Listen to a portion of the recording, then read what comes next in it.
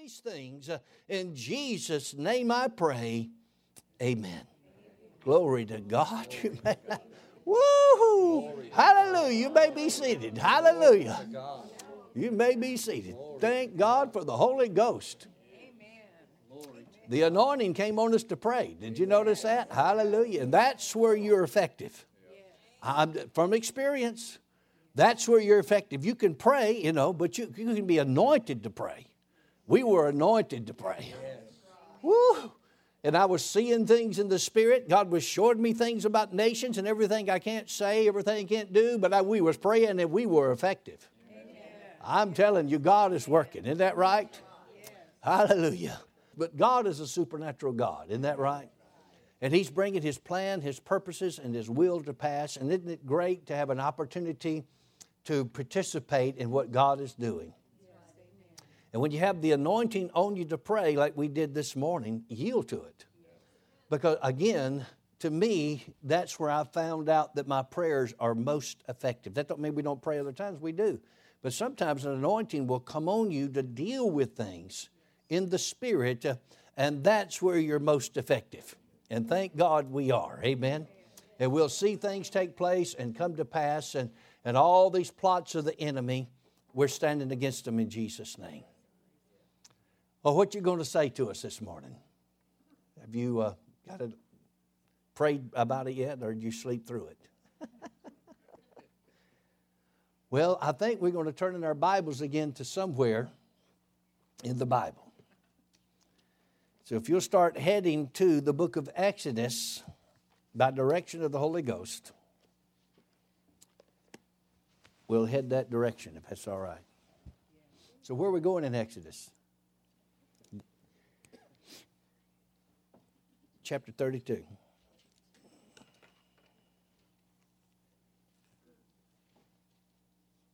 This morning it was when I looked at the clock, it was 3 a.m.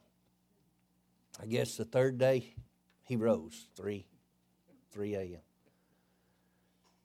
And the Lord has talked to me about this before, but it's just it seemed to be that He re-emphasized truths that's in the Word of God.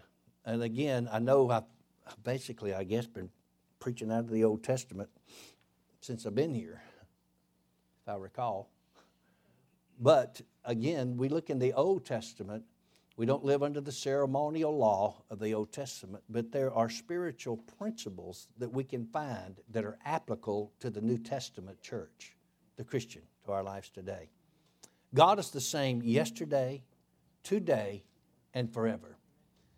He always moves according to a pattern, principle, or a plan.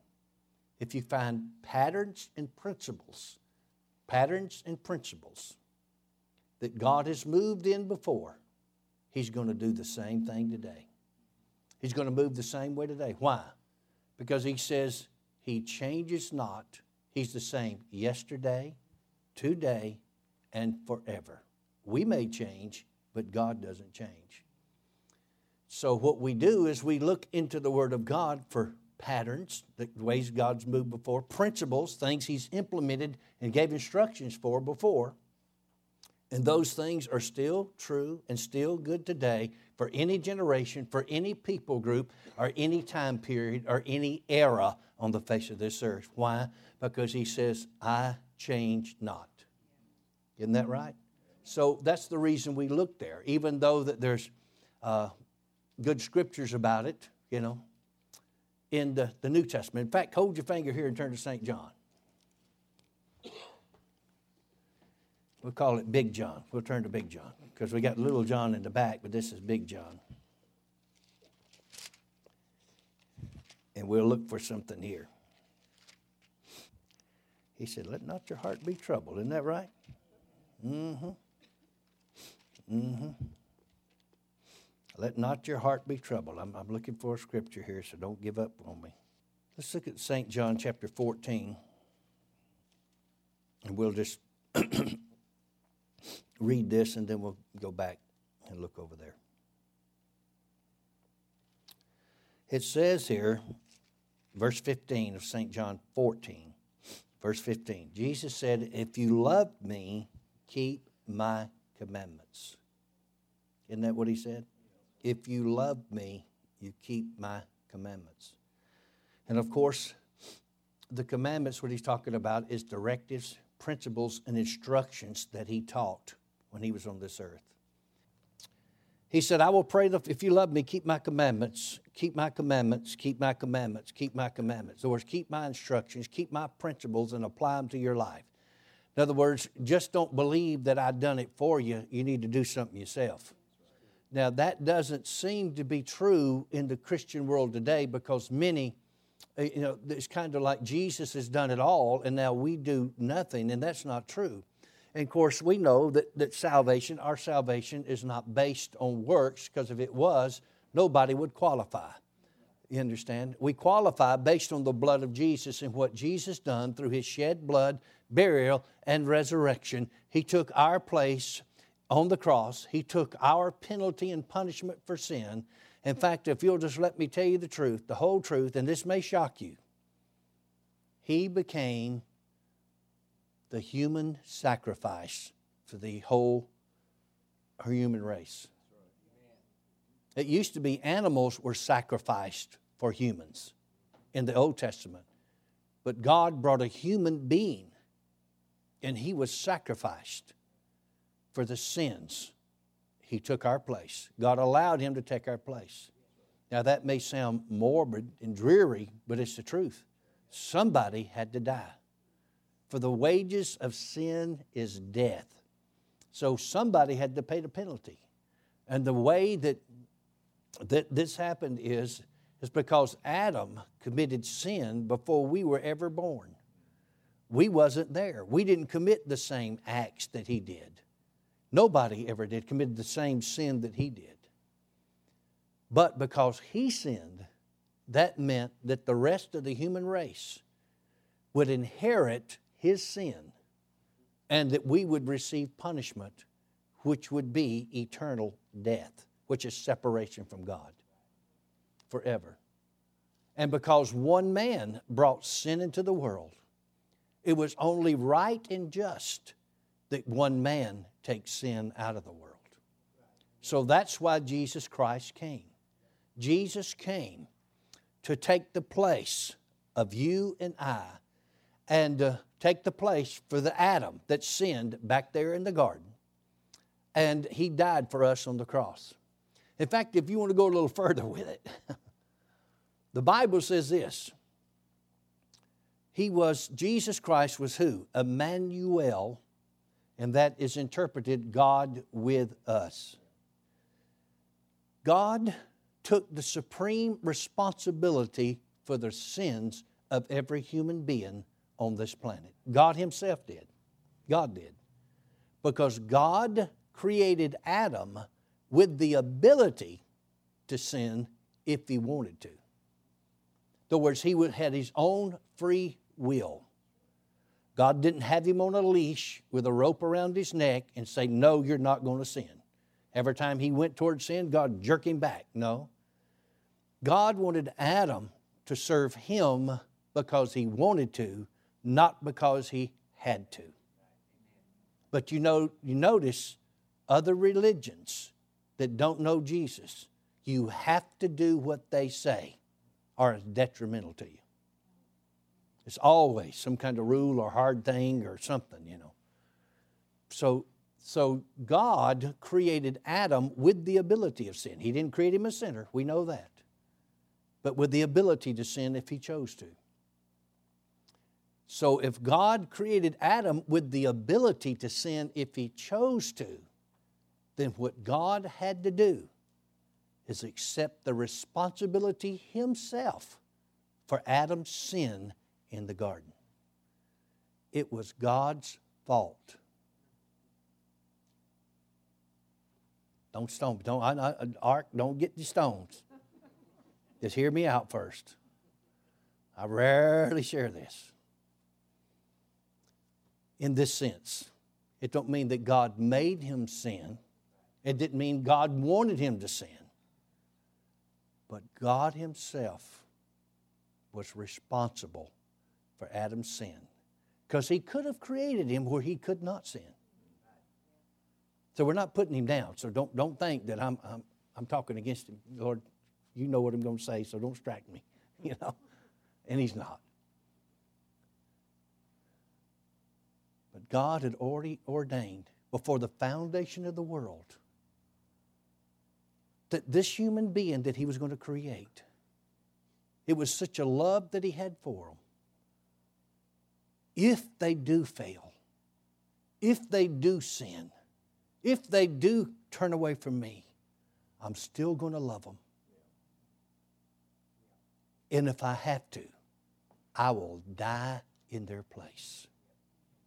Any real, true mama and daddy would die for one of their children. If you could take a bullet for your child, you would do it.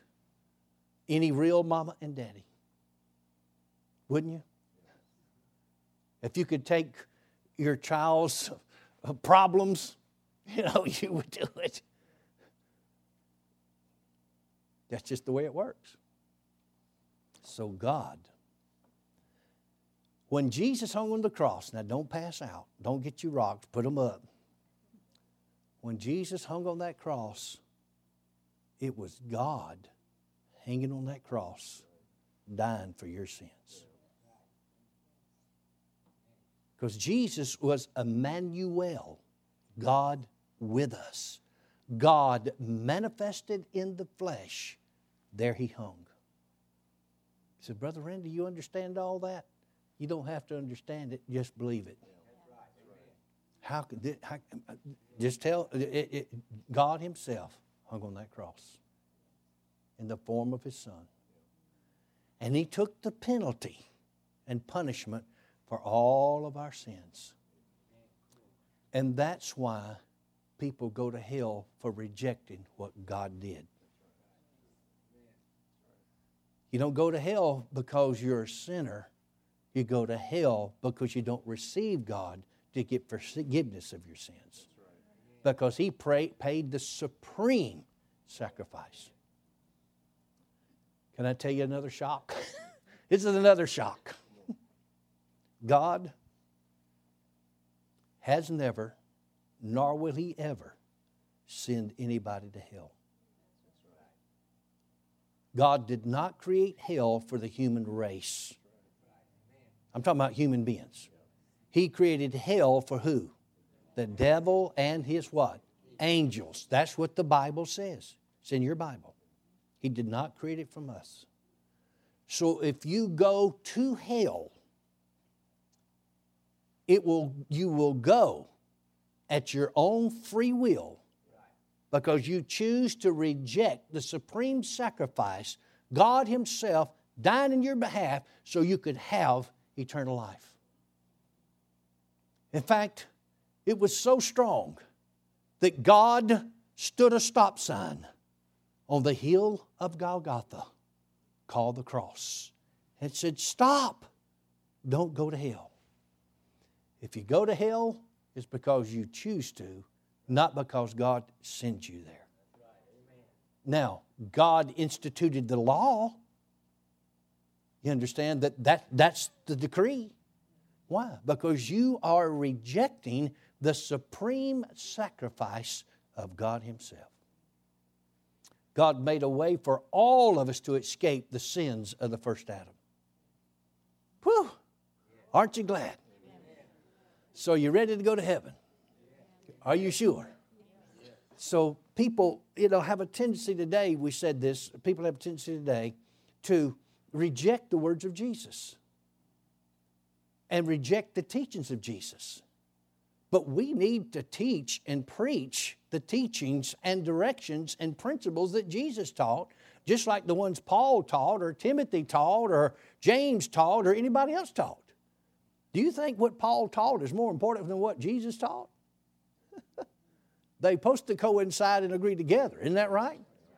And Paul did have a revelation of who Jesus was, and that's what he was communicating to us. But the words Jesus says is just as important.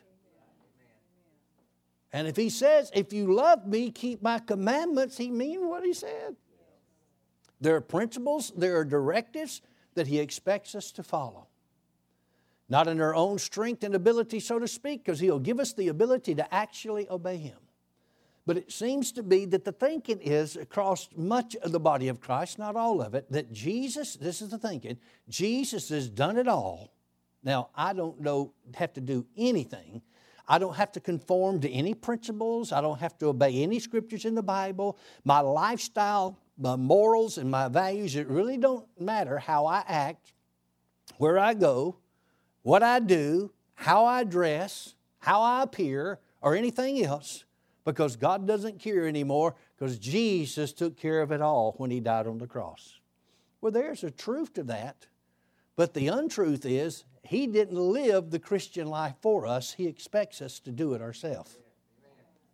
So if you're truly born again, the Bible says, by their fruits you shall know them. Fruits means actions and works. James said, faith without works is dead.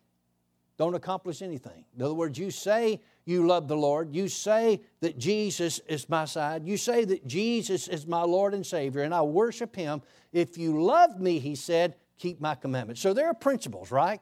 There are guidelines that Jesus expects us to apply to our daily lives if we're going to follow Him. And of course, all of us, we're thankful for what we call progressive sanctification. Progressive sanctification. Old timers used to get sanctified. I don't know if you ever remember any of those days, but way back in old Pentecost, you had to be sanctified. In fact, they didn't understand it all, and I'm not saying that I understand it all, but they thought it was sanctification like was a one-time event, you know. But it's really kind of like it's progressive in our life. We're growing more like Christ every day. And that's where grace and mercy comes in. He gives us the opportunity. Even if we slip and we trip, He helps us get back up. He doesn't put us down, and He helps us to go on again. Because He knows what it's like to live down here. You remember what happened in heaven when Jesus got back. You remember that? You remember what happened? Remember they called a board meeting. And so only the voting members could have come to this meeting. The trustees or whatever, you know, they couldn't necessarily come because they had no voting or vetoing power. So this was all the main principal board members in heaven had a meeting. It was God the Father, God the Son, and God the Holy Ghost. And they were sitting in the boardroom. Nobody else is there.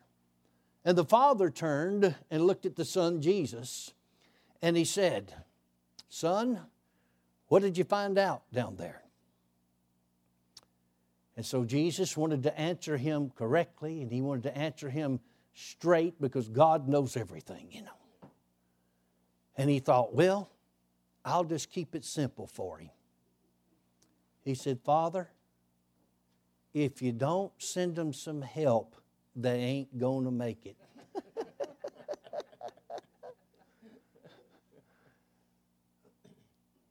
And the Father thought, and He looked to the Holy Spirit and said, you have been given the assignment to go and live inside of each one of them and give them abilities that they don't presently have until they're born again.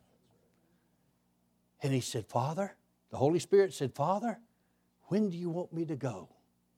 He said, I've got a special day called the Day of Pentecost that I'm going to send you into all the earth. It didn't happen. I'm telling you, it happened. The board meeting happened.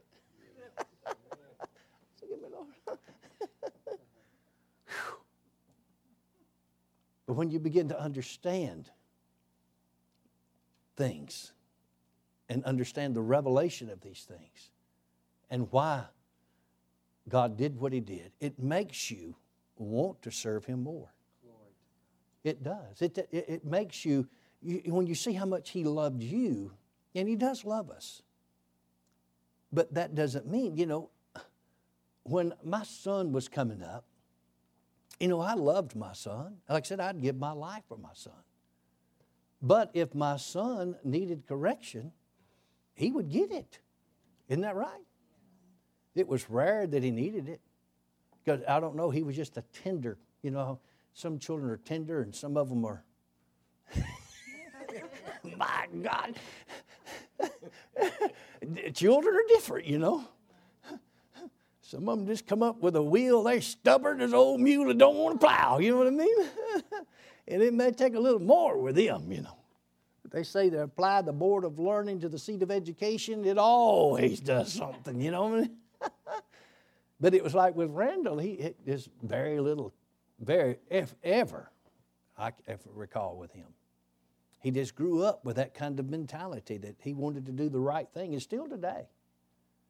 He's a stickler for doing what's right, even flying airplanes.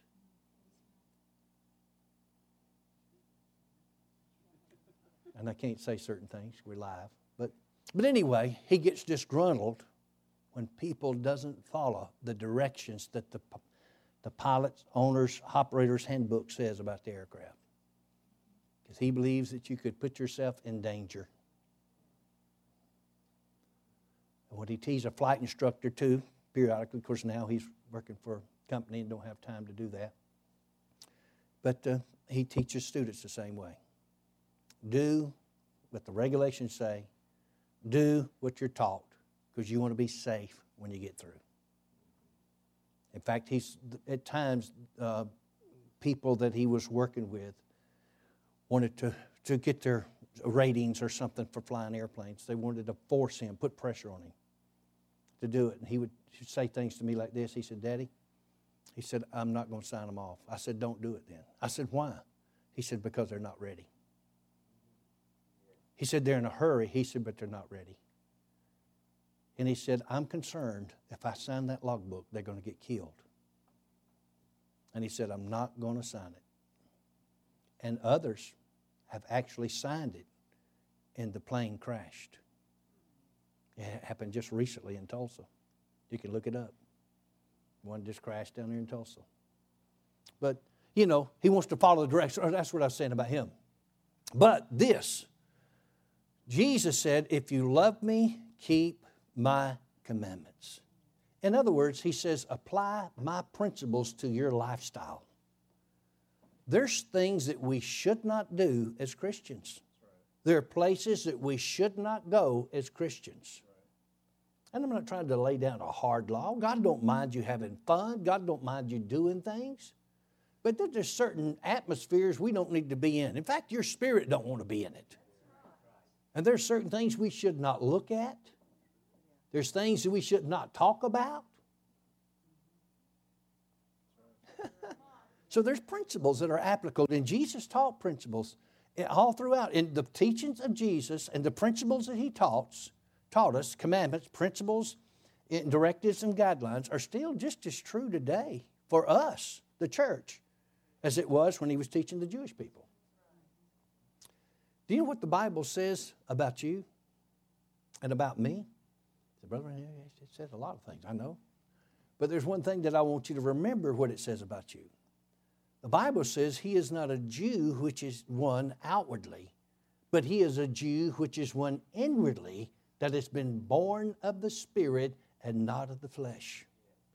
So whether you know it or not, you've been grafted in, and now the Bible says we've been grafted in, and now we are Jews.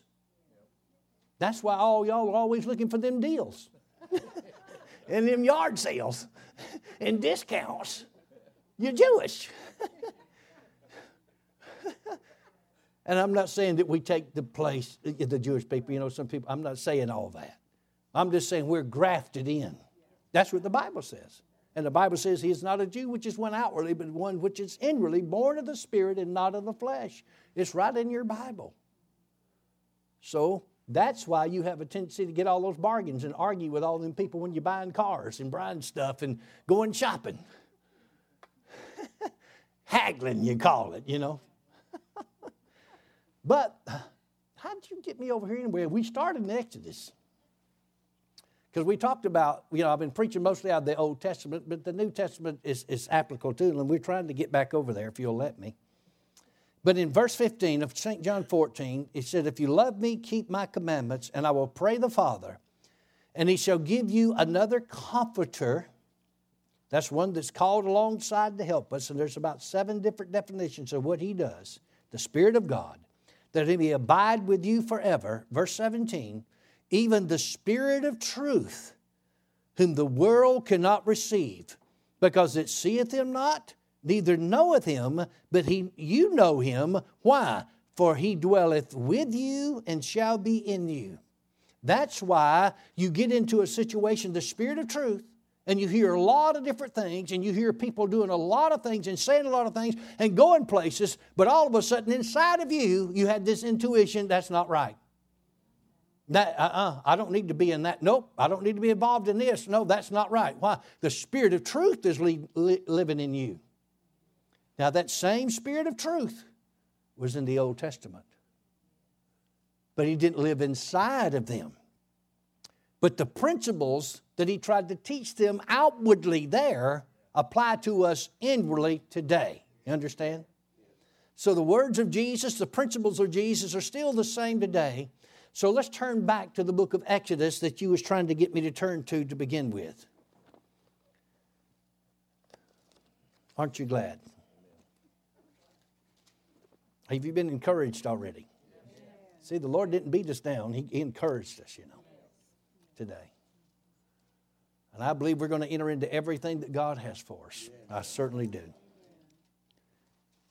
But remember, at 3 o'clock this morning, and it don't always happen to me this way, but Dad Hagin said this, and I listened to him years ago. He said that earlier on, that he used to keep a pencil, a notebook pad and a pencil or a pen beside his bed.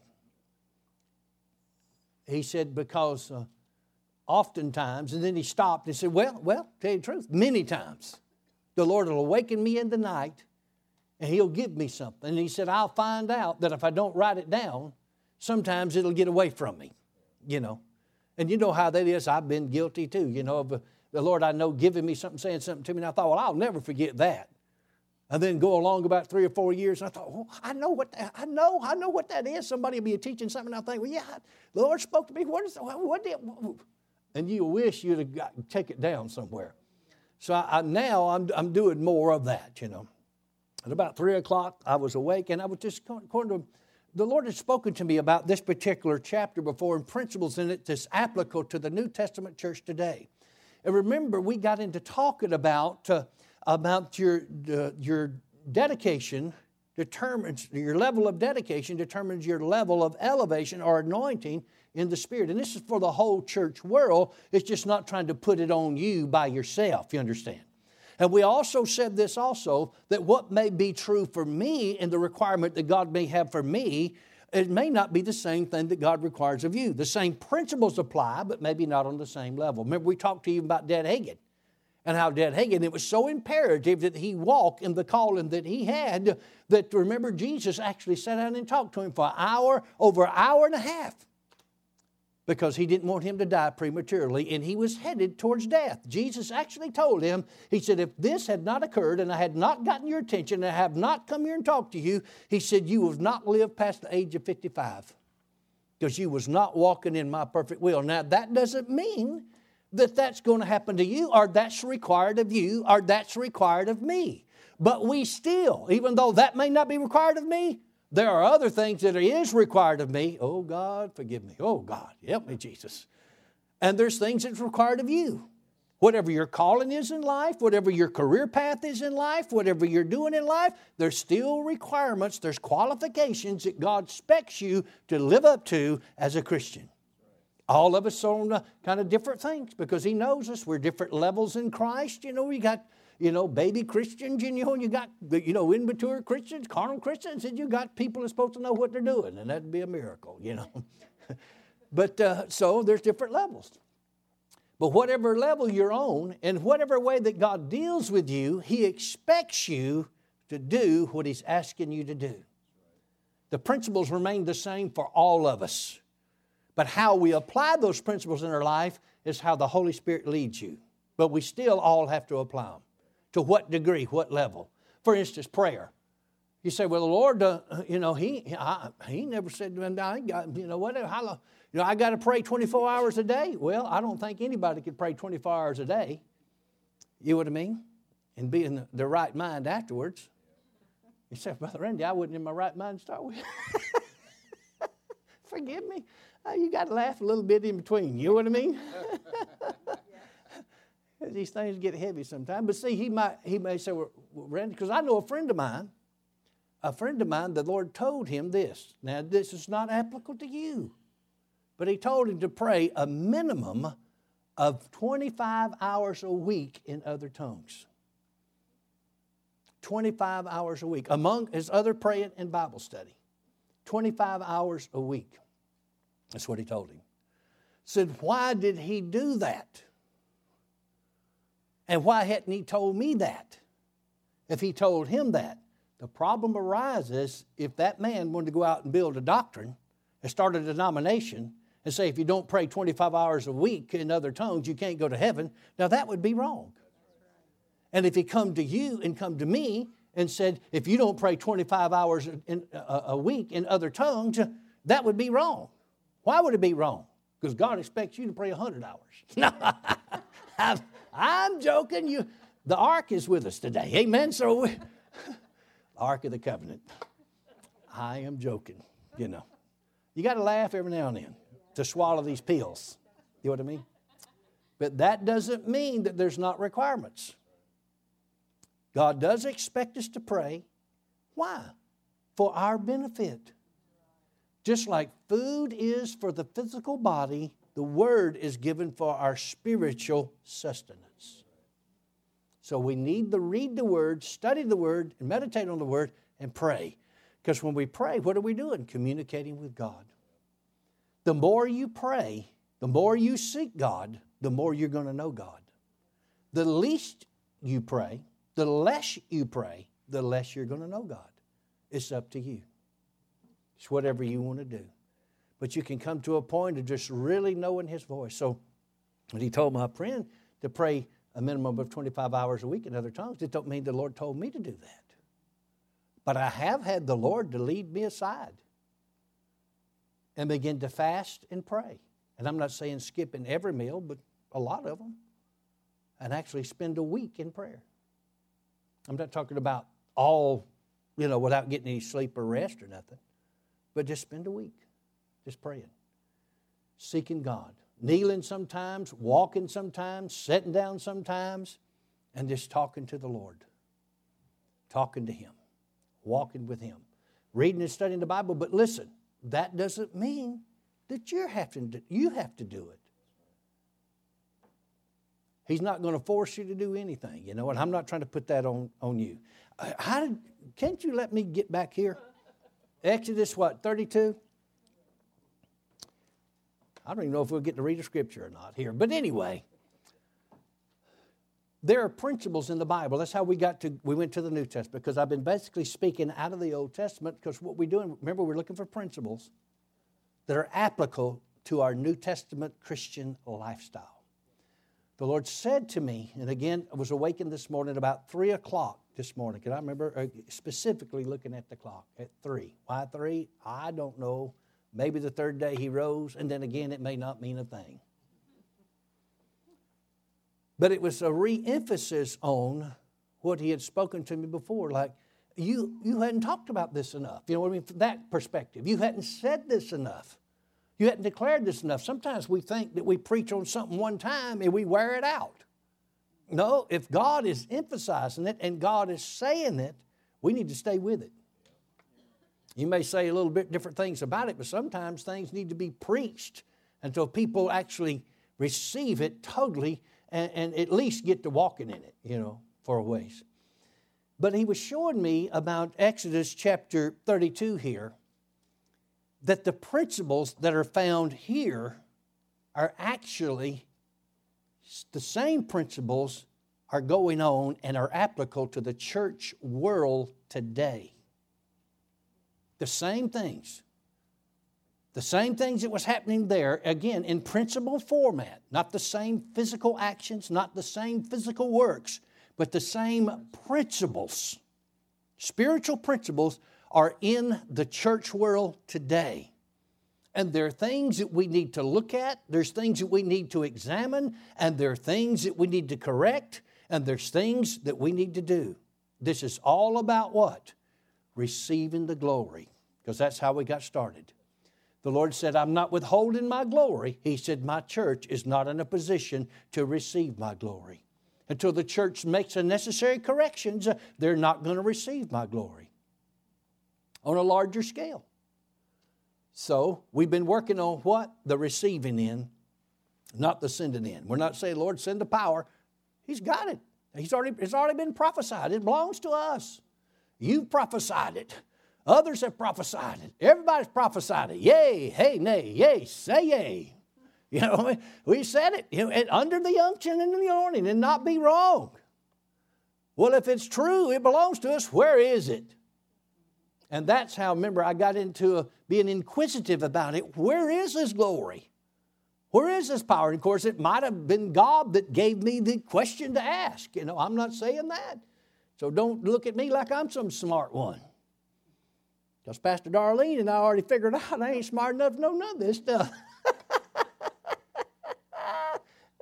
At least I know Pastor Jerry and I'll get it figured out.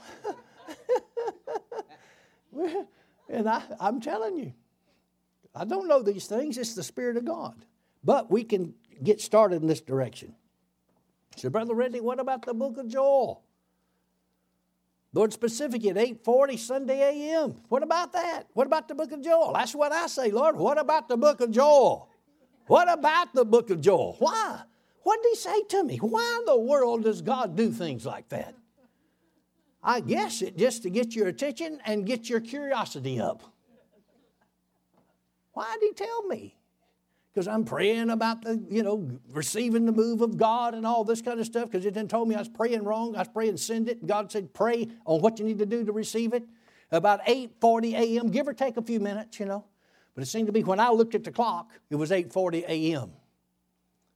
before I came to church Sunday morning. The Lord said they're praying about receiving the outpouring. He said the first outpouring of my Spirit that came to the earth was found in the book of Joel. He said the last outpouring, the last day outpouring, the same will be found in the book of Joel. In other words, I knew what he's talking about. The principles that need to be applied to receive the outpouring we found in the book of Joel. Now, that doesn't mean there's not other chapters and other verses, even in the New Testament, that would coincide with it, because I can already see that there is. But that's what he told me. So now we're all curious. So what are you going to do? You're going to study it and tell me. Save me all the labor.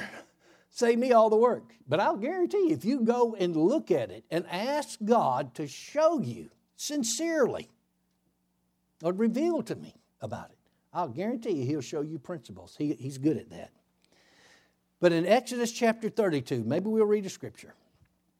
Verse 1 says, and when the people saw that Moses delayed to come down out of the mountain, what mountain is he on? He's on the mountain of God, like Pastor said, but he's on Mount Horeb, which is also Mount Sinai, in honor of Dad Hagin. Remember? He said Sinai. And if he said it was Sinai, he's a prophet. It is Sinai. I don't care what they wrote. He called it Sinai. But he was on that mountain that we've been reading about in Exodus 3. Because remember, he said, you're going to worship me on this mountain, remember? So here they are, and they're at this mountain. And God had called him up to that mountain to give him instructions. That's what he was doing up there. God called him on that mountain, Mount Sinai, the mountain of Horeb, the mountain of God. God had called him up there because a people had come out of Egypt. You understand? See, we didn't read all that in between 3 and 32. But you can for yourself later. But God had sent Moses down. He had accomplished what God told him to do. And here they are. And so they're back here again at this mountain that God said, you're going to worship me here. Remember? He told Moses, remember that? Don't make me come back there. I said, in Exodus 3, remember he said, you're going to worship me in this mountain. God told him that. Back there, he said, yeah, thank you, Pastor Randy. He's in agreement with me. But it's in the Bible.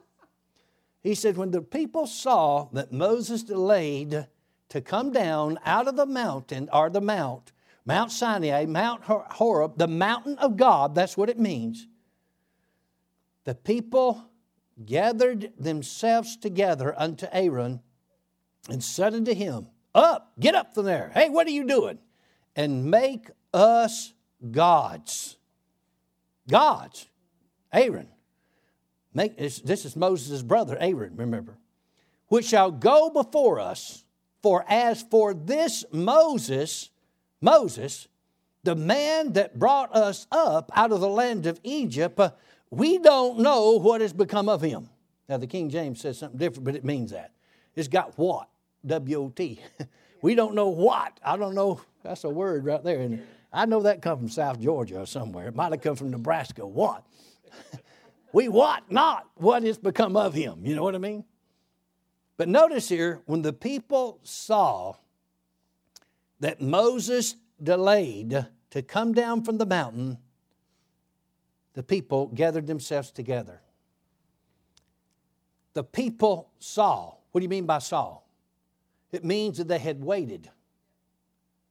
Saw means they had waited. They had experienced the delay themselves. Moses had been called up by God, and God was going to give Moses the 10 Commandments on this mountain in this chapter.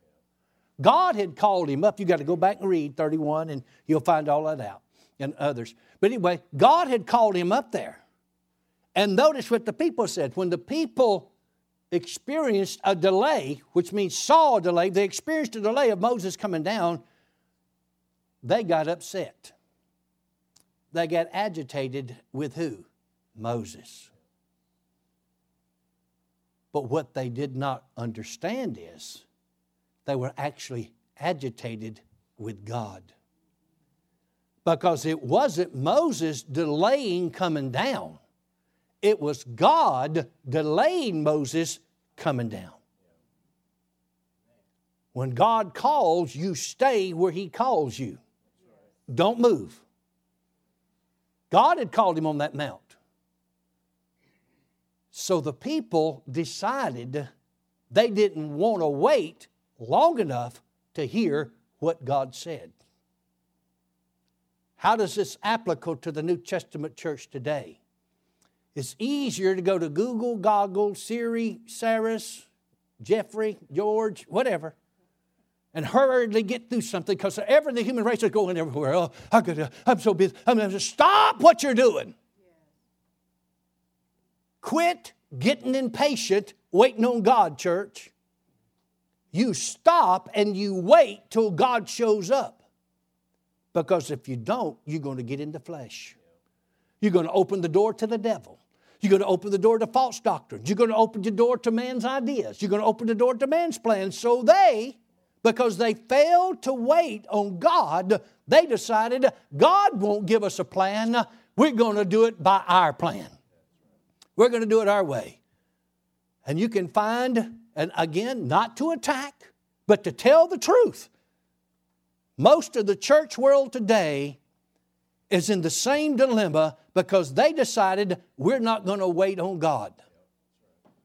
We're not going to take time to fast and pray. We're not going to take time to seek God. I don't have time to do all those things. I'm going to put the strategies and implements. I'm going to do all this. We've done demographic studies and we know what people want. And that's what we're going to do. I'm not saying that you might not get a help from some natural thing, but I'm here to tell you natural things are not God things.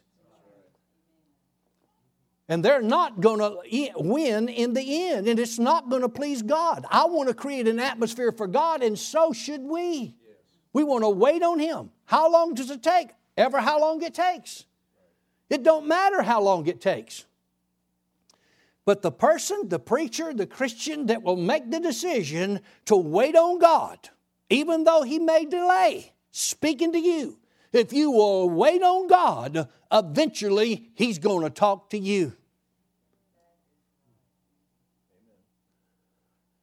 If you get impatient, and it seems to be in our society today, in the church world, that impatience is at the top of the list.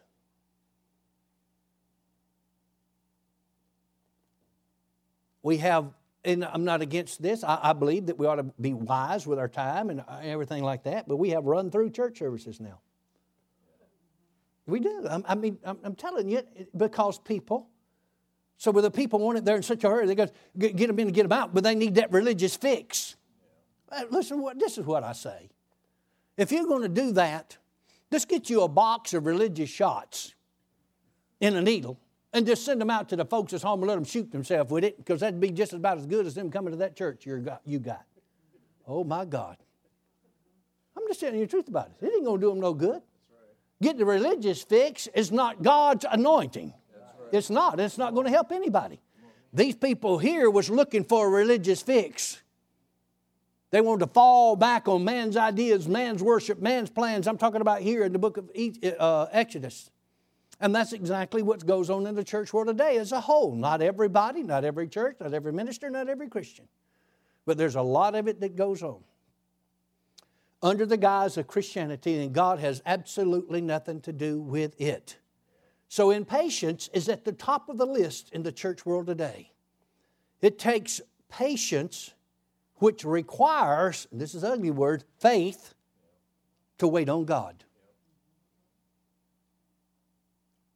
These people didn't have enough faith to wait until God spoke and God sent Moses back down to get the directions from God.